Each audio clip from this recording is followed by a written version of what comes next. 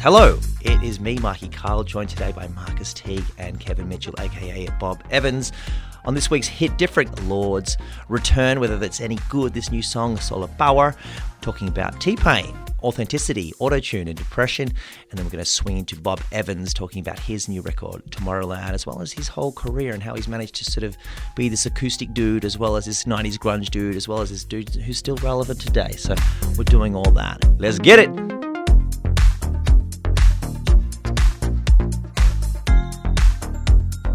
On the show today, everything I just mentioned. Marcus Teague, hello, how are you? Hi, Mikey, I'm good. How are you? Great. You're the straight man to my straighter man. Speaking of straight white men, three of us today. Bob Evans, hello. Hello, Mikey. Hello, Marcus. Thanks a lot for having me. Pleasure. It's nice to be segue. doing a podcast with the doyen of the Bobcast. Where are you located today, Kevin? I'm in my garage in grey, drizzly Ocean Grove on the Bellarine Peninsula. So, not usually this grey and grizzly as I look out my window, but yeah. So just out of Melbourne Metro, which has proven to be quite handy during these COVID times because there's been a couple of times where we've just managed to kind of sneak outside of the metropolitan regulations that they put in place. Yes, avoid the ring of fire and instead just be out there strumming a ring of steel or vice versa. That's right. Very cool. I go to Ocean Grove nearly every year with my family. That's where we've been going for like 25, 30 years for holidays. So shout out to Winding Car Park if you're listening. Winding Massive. I think my mum once found a scorpion. A scorpion when we were there, like super, like mid 80s kind of vibe. And we didn't see it. Not uncommon. Really? Have you ever been stung by a scorpion? I have not. No, I've never seen one around here, but I've certainly, it's not uncommon apparently. I feel like you're such a nice dude, and I'm not being sycophantic, but you're just a genuine, warm human that a scorpion would see you and give you a tickle instead of a sting. We'll like canoodle with you and sort of. Can you play jokes of attention? I'd like to think that might be the case. Unreal. Today, my friends, we have Bob Evans, as I said, Marcus Teague, our regular co-host. Subscribe or follow wherever you're listening to Hit Different. Tell all your friends about Hit Different, please. I'm trying to sell it without being desperate. Send a tip or a story suggestion to podcast@mushroomgroup.com or check out the episode description for more ways to get in contact. ASMR. Let's get into it.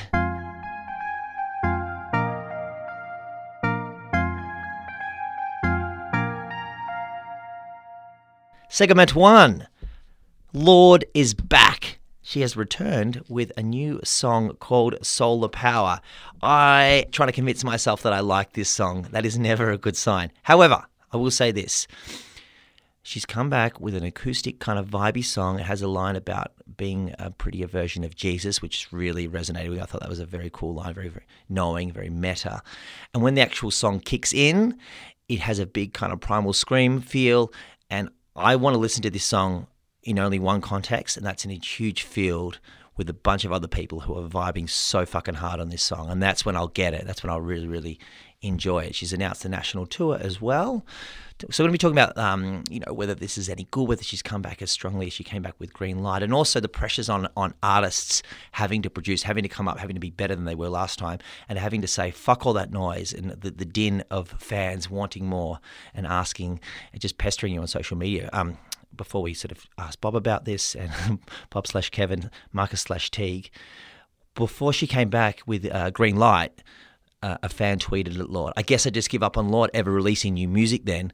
And this would have been, this cacophony of noise around it. And she would have heard this many, many times. And Lorde chose to respond to that, to her millions of Twitter followers, saying, you just need to be patient. It's nearly ready. I think this is an incredible thing that artists have to go through now, and that you used to be able to send David Bowie some fan mail, and he would respond, within 3 weeks from a David Bowie letterhead saying, Ziggy Stardust will return soon, all this kind of stuff. Bob, tell me about you and in your career, how have you managed to sort of just keep going and know when the right time is to release music and kind of ignoring or entertaining fans when they want more? Yeah, well, it's all internal, I find, the pressure and the knowing. I mean, like, knowing when to put new music out is just, just a matter of me feeling really excited and confident about that I have enough songs to fill up a record that are all really good and that I really believe in and stuff. The pressure that I put on myself, and I would imagine this would go for all artists out there, Lorde included, the pressure that I put on myself is way more than any pressure that anybody else could put on me. So, I mean, it's different. Obviously, this sort of social media stuff didn't exist when I was first starting out. I dare say when I was Lorde's age. She's still quite, I know she's been around for a little while now, but she's still quite young, right? Absolutely. What would she be like? Mid-20s? Early 20s? Early 20s. Yeah, so she's still very young. I mean, it's not even on my radar anymore. I'm 43 years old. I've been around for a long time, and I just don't care about that stuff anymore. And hopefully Lorde is, she seems like a pretty mature young person, far more so than I was at that age. But because it did, when I first started, particularly coming up after the first Jebediah record, I was 20 years old when that record came out. So when we followed it up, I was probably Lorde's age, possibly younger. And it was when you've come off a big success on your first record, it's a real challenge, it's a real challenge. I mean, it's a good challenge. And the younger you are and the less experienced you are and the less mature you are, I think probably the more you're likely to listen to outside influences. Lorde's pretty remarkable that when she was 17, she blew up with Royals and her first record, Pure Heroin. And then David Bowie in 2013 made a rare public outing to celebrate the 53rd birthday of Tilda Swinton.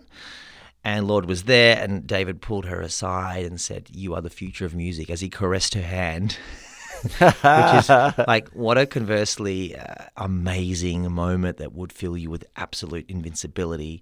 And, late at night when you're having a bit of writer's block, the other feeling of like, oh shit, I'm letting David down. I'm letting the Thin White Duke down. Marcus, talk to us about this Lorde return. Well, I was going to say that it's not just that she's putting out a new record. It's that, she was kind of single-handedly responsible for remaking the sound of pop, right? Mm-hmm. With Pure Heroin. What a funny thing to have on your resume and to follow up. Like, since Pure Heroin came out and the whole minimalist kind of, slightly trap-orientated melancholic pop music. Vocals right to the top. Yeah, and not really belting it out so much as kind of whispering. Like, after that came Billie Eilish and Clairo and Olivia Rodriguez and so many people that have kind of like filled up that vacuum. It must, I guess the pressure is putting in a new record out and not once again remaking pop or setting the zeitgeist like some sort of failure. Like, would that play on your mind or? And why don't you feel this song, Solar Power? I mean, it's a weak title. That from the get-go, I'm like, ooh, Solar Power, really? But I think, like, for me, this is a 3 to 3.5 star song. It still sort of does its job, but it just needs a better drop. A better drop, Mikey Cahill.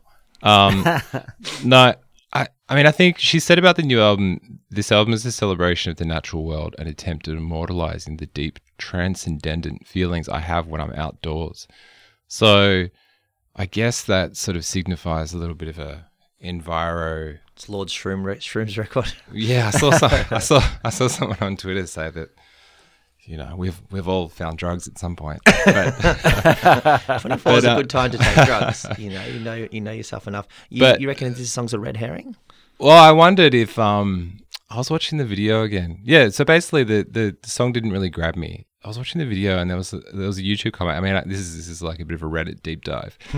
But there's a section in the video where she kind of runs across the sand and she runs past this kind of like pile of garbage with this suggestion that almost that midsummer thing that people have also been commenting on with the feeling of the video, where gives this sort of vibe of tranquility and utopia, but it's a bit of a red herring for the darkness behind it. And so I would love to think that is what she's playing at with this one. But yeah, as a track, it didn't grab me. Kev, what do you think? To be honest with you, I only just listened to it about 5 minutes ago. It's all right. First impressions. Look, I loved her first record like so many other people did. I thought it really stood out. Brilliant songwriting and amazing production.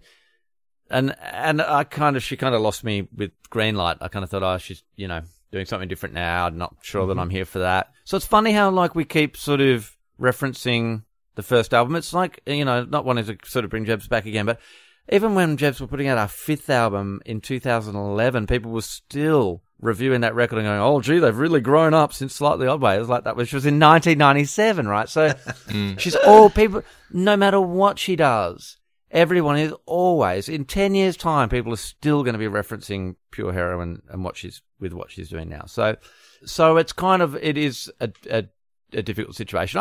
Do you know if it's the same producer, Joel Little? Is she still using the same guy? Jack Antonoff is back in the saddle, I believe, which is... Okay, because it was Joel Little that recorded that produced that first record. You know, not to take anything away from Lorde, you know, she's an incredible songwriter and singer, but a big part of that first record was also the production was really, really good.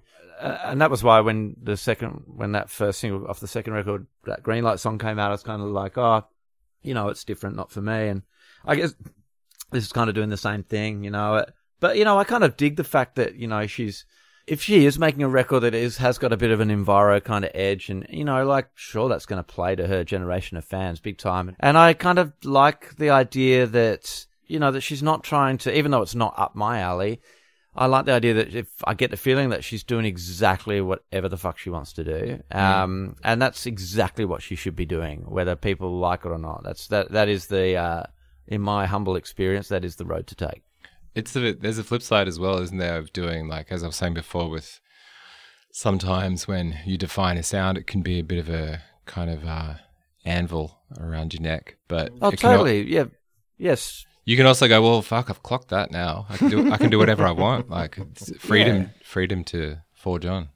Yeah, I mean, I remember hearing a podcast with Tex Perkins years ago, and I wish I could remember exactly how he put it. It was really good, but he basically just was described success as being like a prison, you know, and wow. You know, and it is, yeah, it's like when you have that success. I mean, you kind of, no matter what you do afterwards, there's no real way out of it to, you know, because like if you sort of repeat what you did first time round, it's never going to be the same. People are never going to be able to hear it the same. Even if the songs and the music is just as good, people's listening experience is going to be different because it's not that first time. It's never going to have that same effect on people's ears.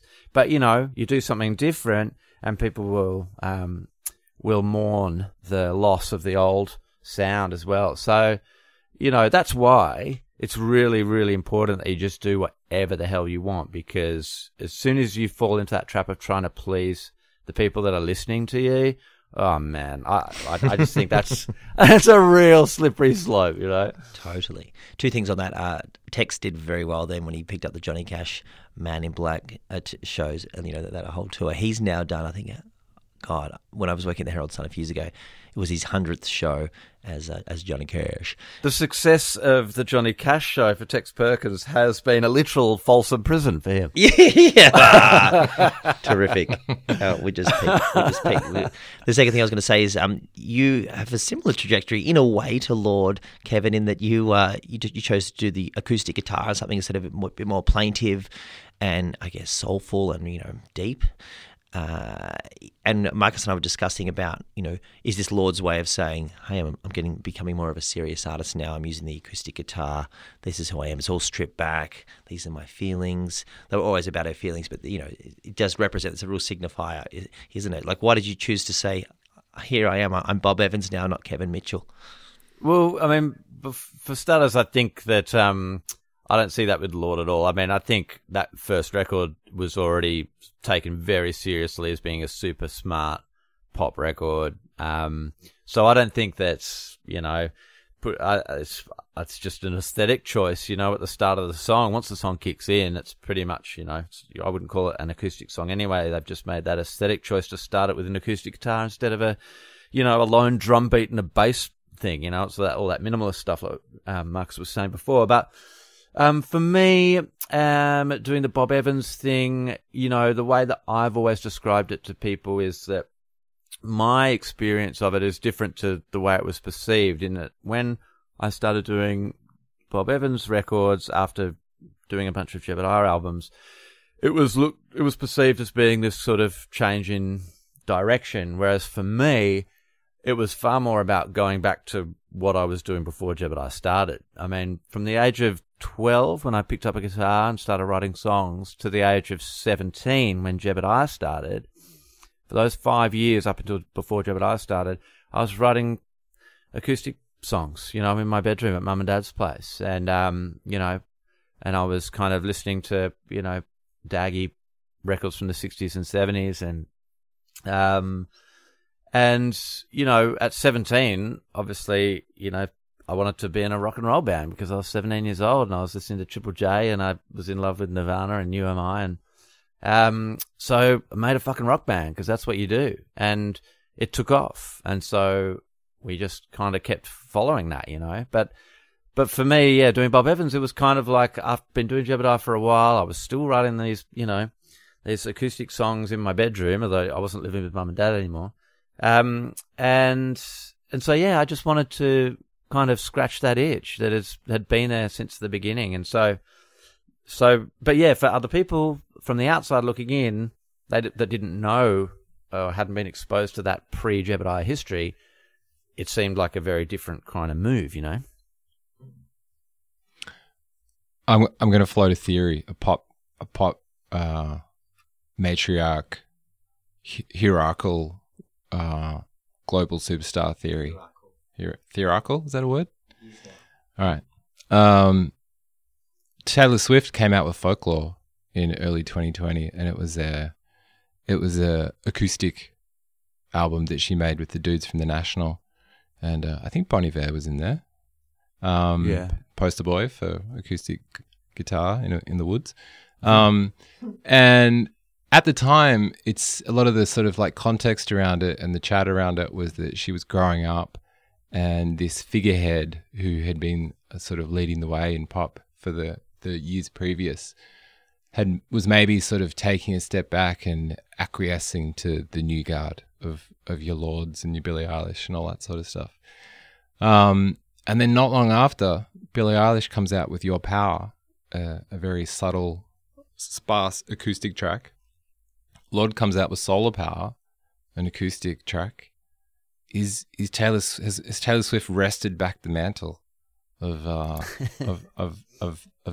leading the charge for basically like the sound of pop music in 2021? It ties into what you were saying, Kevin, about almost like that acoustic sort of like the signifier of getting back to roots and like saying something a bit serious now. It's an avenue that a lot of artists take. Yeah, you could definitely look at it that way. I mean, with Taylor Swift, I mean, she started out as a kid playing country music and there was obviously a fairly strong kind of rootsy flavor to that.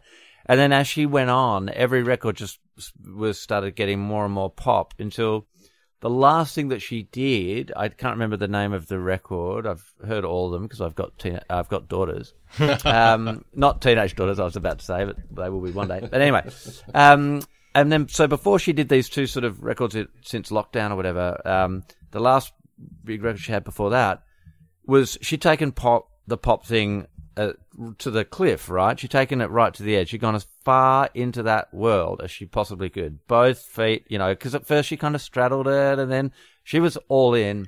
So it's like, well, of course she was going to change direction after that. She couldn't go any further. She'd milked and squeezed every ounce of pop juice out of what she was doing. So she had to do something different. So, from a creative and artistic kind of point of view, looking at that, I think, well, yeah, like that's probably exactly what I would do as well. After going that far in that direction, you got to change, and I think it also really suited the, the times of what the world was going through too. I think there was something very kind of comforting, I guess, about Taylor Swift coming out with this sort of folky acoustic record while everybody was stuck in their houses, and it kind of really kind of hit that. A bit of a zeitgeist as well, but yeah, I also think too much can be read into that. A lot of the times these are just kind of aesthetic choices that we make as artists. I think we can read too much into to that kind of stuff of what instruments we're using. I mean, it's just an aesthetic thing a lot of the time, you know. It's nothing more. Swift retribution. Sorry, it just came out of my mouth. Next up, my friends, we have a discussion of T-Pain, authenticity, and Courtney, our producer, can you please auto-tune my voice when I say auto-tune?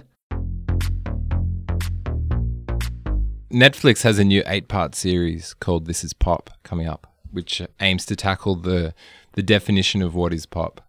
It features interviews with ABBA, Shania Twain, Chuck D, Orville Peck, Backstreet Boys, and Blur, all sort of littered throughout the last few decades of pop music history. Anybody else involved? There's also someone called T-Pain, American rapper, very famous for basically popularizing auto-tune on tracks. Real name, Fahim Rashid Name. He's interviewed in it, and there's this great clip of him telling a little story about going to the BET Awards in 2013. BET is the Black Entertainment Television Awards. He's on a plane, as you are, not on a boat, on the way to the BET Awards. And Usher, pop maverick, maybe that's too strong a word, pop doyen. Pop doyen, yeah, I'll go for that. Is on there. Usher asks him back for a little chat, and T-Pain goes back going, "What's up?" And Usher says, "You really fucked up music." Big call. Especially if you've just woken up. You got woken up. Woken up by a flight attendant. Yeah, taken to the other end, hoping that you're about to join the Mile High Club. Yeah. No, instead. Usher says, "You really fucked up music for real singers." And it sent T-Pain into a depression for 4 years. It's a long depression. Is what he says in a little clip. But I thought that was really interesting because it begs a couple of questions. Number one, did T-Pain fuck up music? Mm-hmm. It's possible.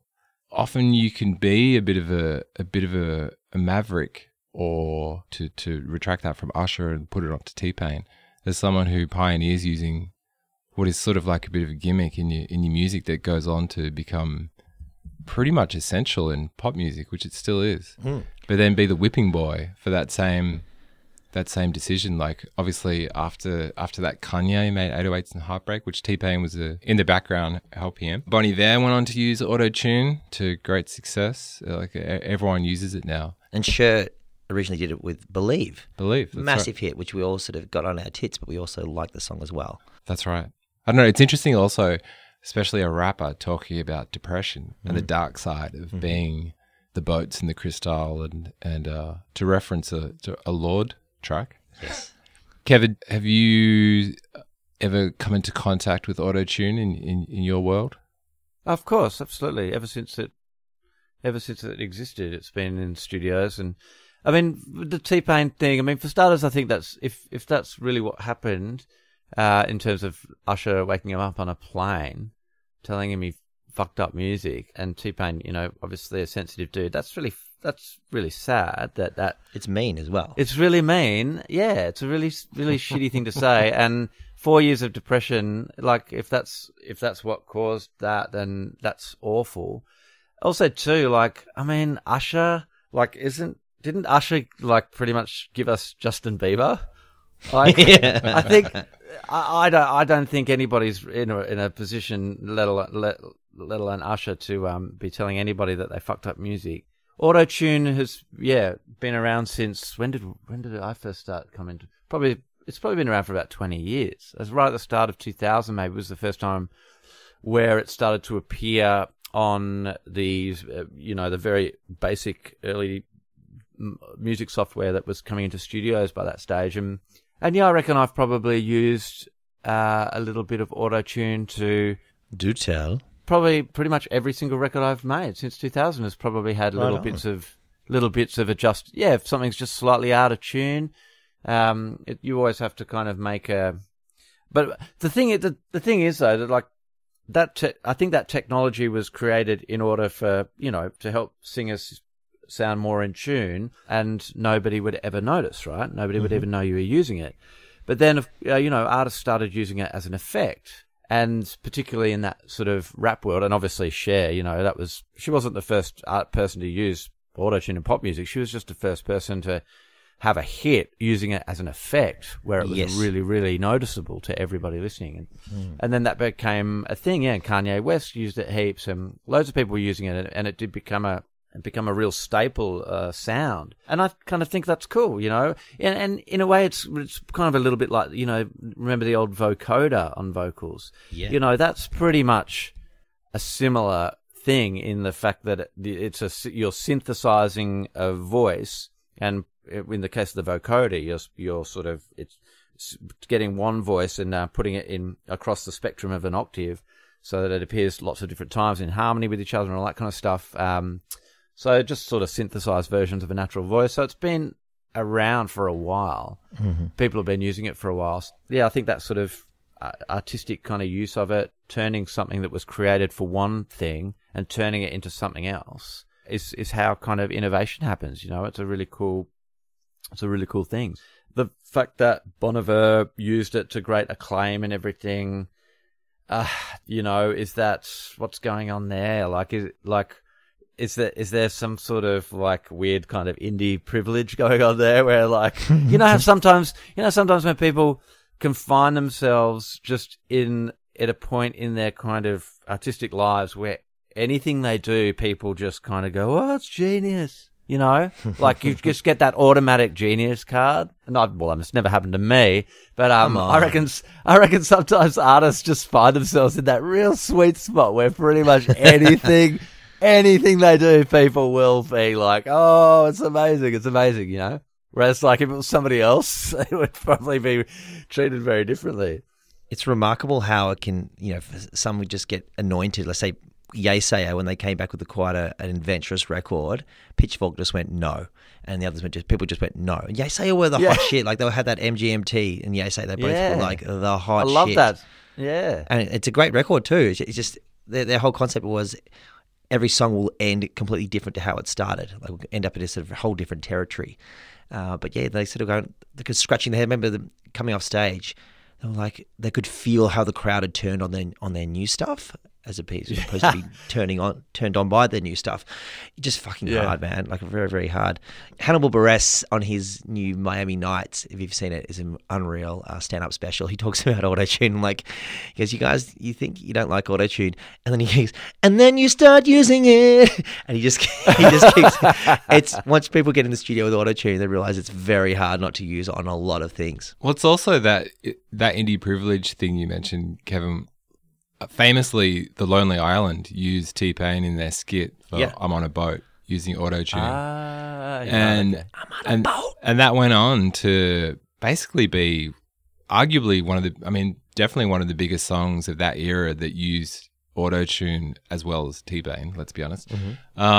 And I think it won Grammys. And there's a quote from T-Pain saying how it was kind of weird how the guys that, even though he was on it, the guys sort of lampooning it were rewarded for their take on it, but not the guy who sort of kicked it off. It's interesting, and it's almost also like that thing of when Dylan went electric, when Skrillex when Skrillex started doing big drops and all that sort of stuff. Like these people that become synonymous with a moment in music that also goes out of fashion. And they get stuck with it, while the other people who kind of get to riff on it get to be the progressives. We're going to go from a lampoon to harpoon. Bob Evans, we're going to be chatting to you in just a second, sir. Friends, send a tip or story suggestion to podcast@mushroomgroup.com or check the episode description for more ways to get in contact with us. There's even a Facebook page, which, get on. You don't spend enough time on Facebook. I think we all agree on that.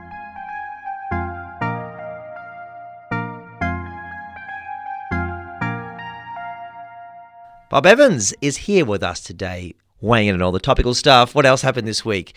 Dave Chappelle got on stage and sang Creep with Radiohead kind of badly, but it was Dave Chappelle, so it was still amazing. And Dennis Hanlon was sacked from his position at Sony. His son has now also been let go. A lot of rumblings happening at Sony.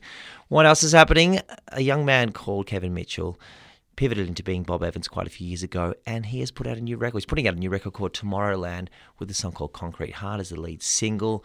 Very lush album. I'm getting some War and Drugs feels. I'm even getting some John Bon Jovi feels. Nothing wrong with that. Tell us, Bob, about your muse and deciding and just, how this sort of the kernel of the idea for the record and how it all formed.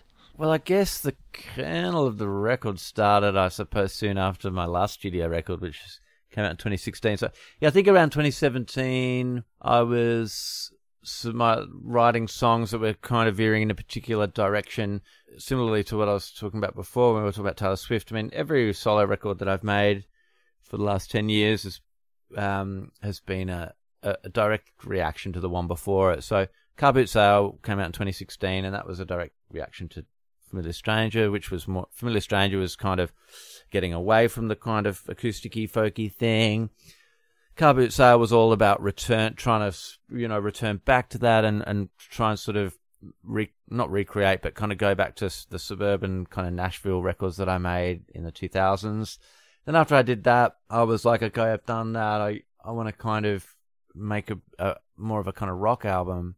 I was listening to a lot of kind of 80s kind of classic rock, Springsteen and Tom Petty and stuff like that.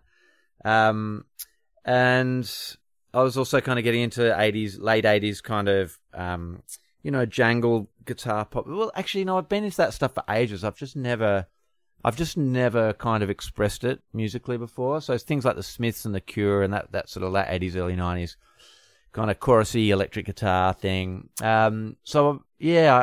And I was kind of writing songs in that kind of vein for a couple of years before I felt like I started to write some half decent ones. And yeah, it was just, I wanted to set myself that challenge of like, well, how can I kind of take some of these influences that I've never expressed or recorded before and kind of put them through my own kind of little meat mincing machine and make them sound like me. And also too, I wanted to make a record live with a band in a room, which I'd never done before in all these years of making records. Every record, particularly the Bob records, have always been very carefully crafted. You do the drums for one song, then you do the drums for another song, and keep going. Then you do the bass, and there's just very heavily crafted albums that are all recorded just tiny bit by bit. I wanted to make a record in a bit more of an old-fashioned kind of way of just like getting my touring band in a room, so 5 of us all literally standing in a room with our stuff set up, hitting record and going for it and just tracking all of the band stuff together, which is what we did. Those were the kind of goals, I suppose, for the record. And what was exciting about that, for me was that, I felt like I was pushing myself. This is the thing, like when you've made a lot of records and you've been around for a while, I'm kind of done with just putting out records every 2 or 3 years just because it's my job. Like there has to be a bigger reason to put out a record now, I have to be doing something that I haven't done before. I have to be doing something that's really exciting for me, and I have to have something to say. Once I've kind of feel like I've kind of ticked all those boxes, then yeah, a record is ready. And so that's basically where Tomorrowland comes from. And I really, really like it. It's sometimes after years of writing for a record and then making it, kind of don't really enjoy listening to it. But this record, I finished making it at the start of 2020. It took over a year to come out because of COVID.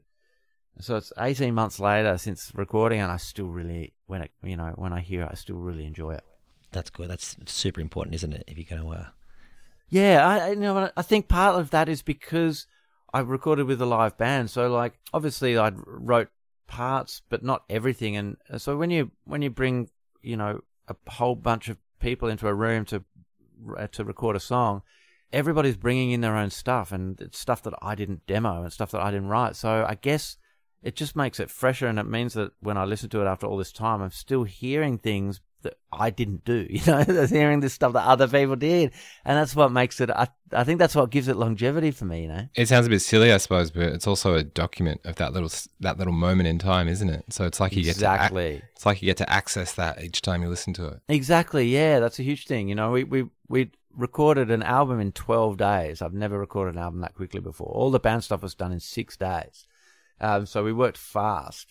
So we didn't sort of give ourselves time to kind of overthink anything. And I think that all has a big effect too. And yeah, absolutely. It's like it kind of, intentionally wanted it to sound like, okay, yeah, this is just like exactly as you said, a document of a moment in time.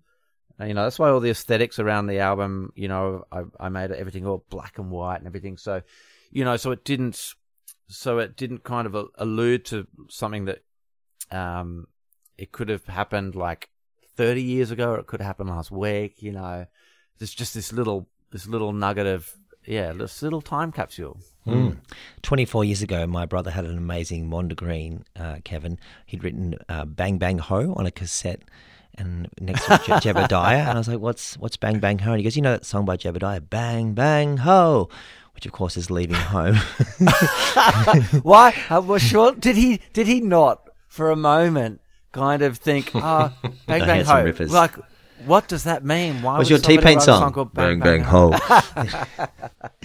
And then it's pretty cool. On the same record, you had a Harpoon, which sort of foretold some of the stuff you'd come out with. You know, Harpoon is one of those moments everyone goes, wow, Jebediah has a lot of range. Right up to now, when you've written Excuses, which is made in the wake of the #MeToo movement. Tell us a bit about that. You know, sometimes I always write music, and then sometimes lyrics take ages, and I don't always know the reason why I attach a certain lyric to a certain song. Sometimes I have music for ages and I just can't, nothing comes. Years later, I'll suddenly hit upon a lyrical idea, and then that's what the song's about. But so I'm not sure why the lyrics to Excuses are paired to that music, but obviously that was just what I was feeling that day. But yeah, I mean, I guess I wrote that song sort of in the aftermath of when that Me Too stuff was first starting to happen, coming out of America, and the Harvey Weinstein stuff, and you know, it was causing everybody to who was engaging in it to really think about their behaviour, particularly, you know, men. I think it was a really good and much needed and long overdue opportunity for all men to kind of do a bit of reflecting, thinking about, you know, their own past behaviour, the behaviour of the people around them.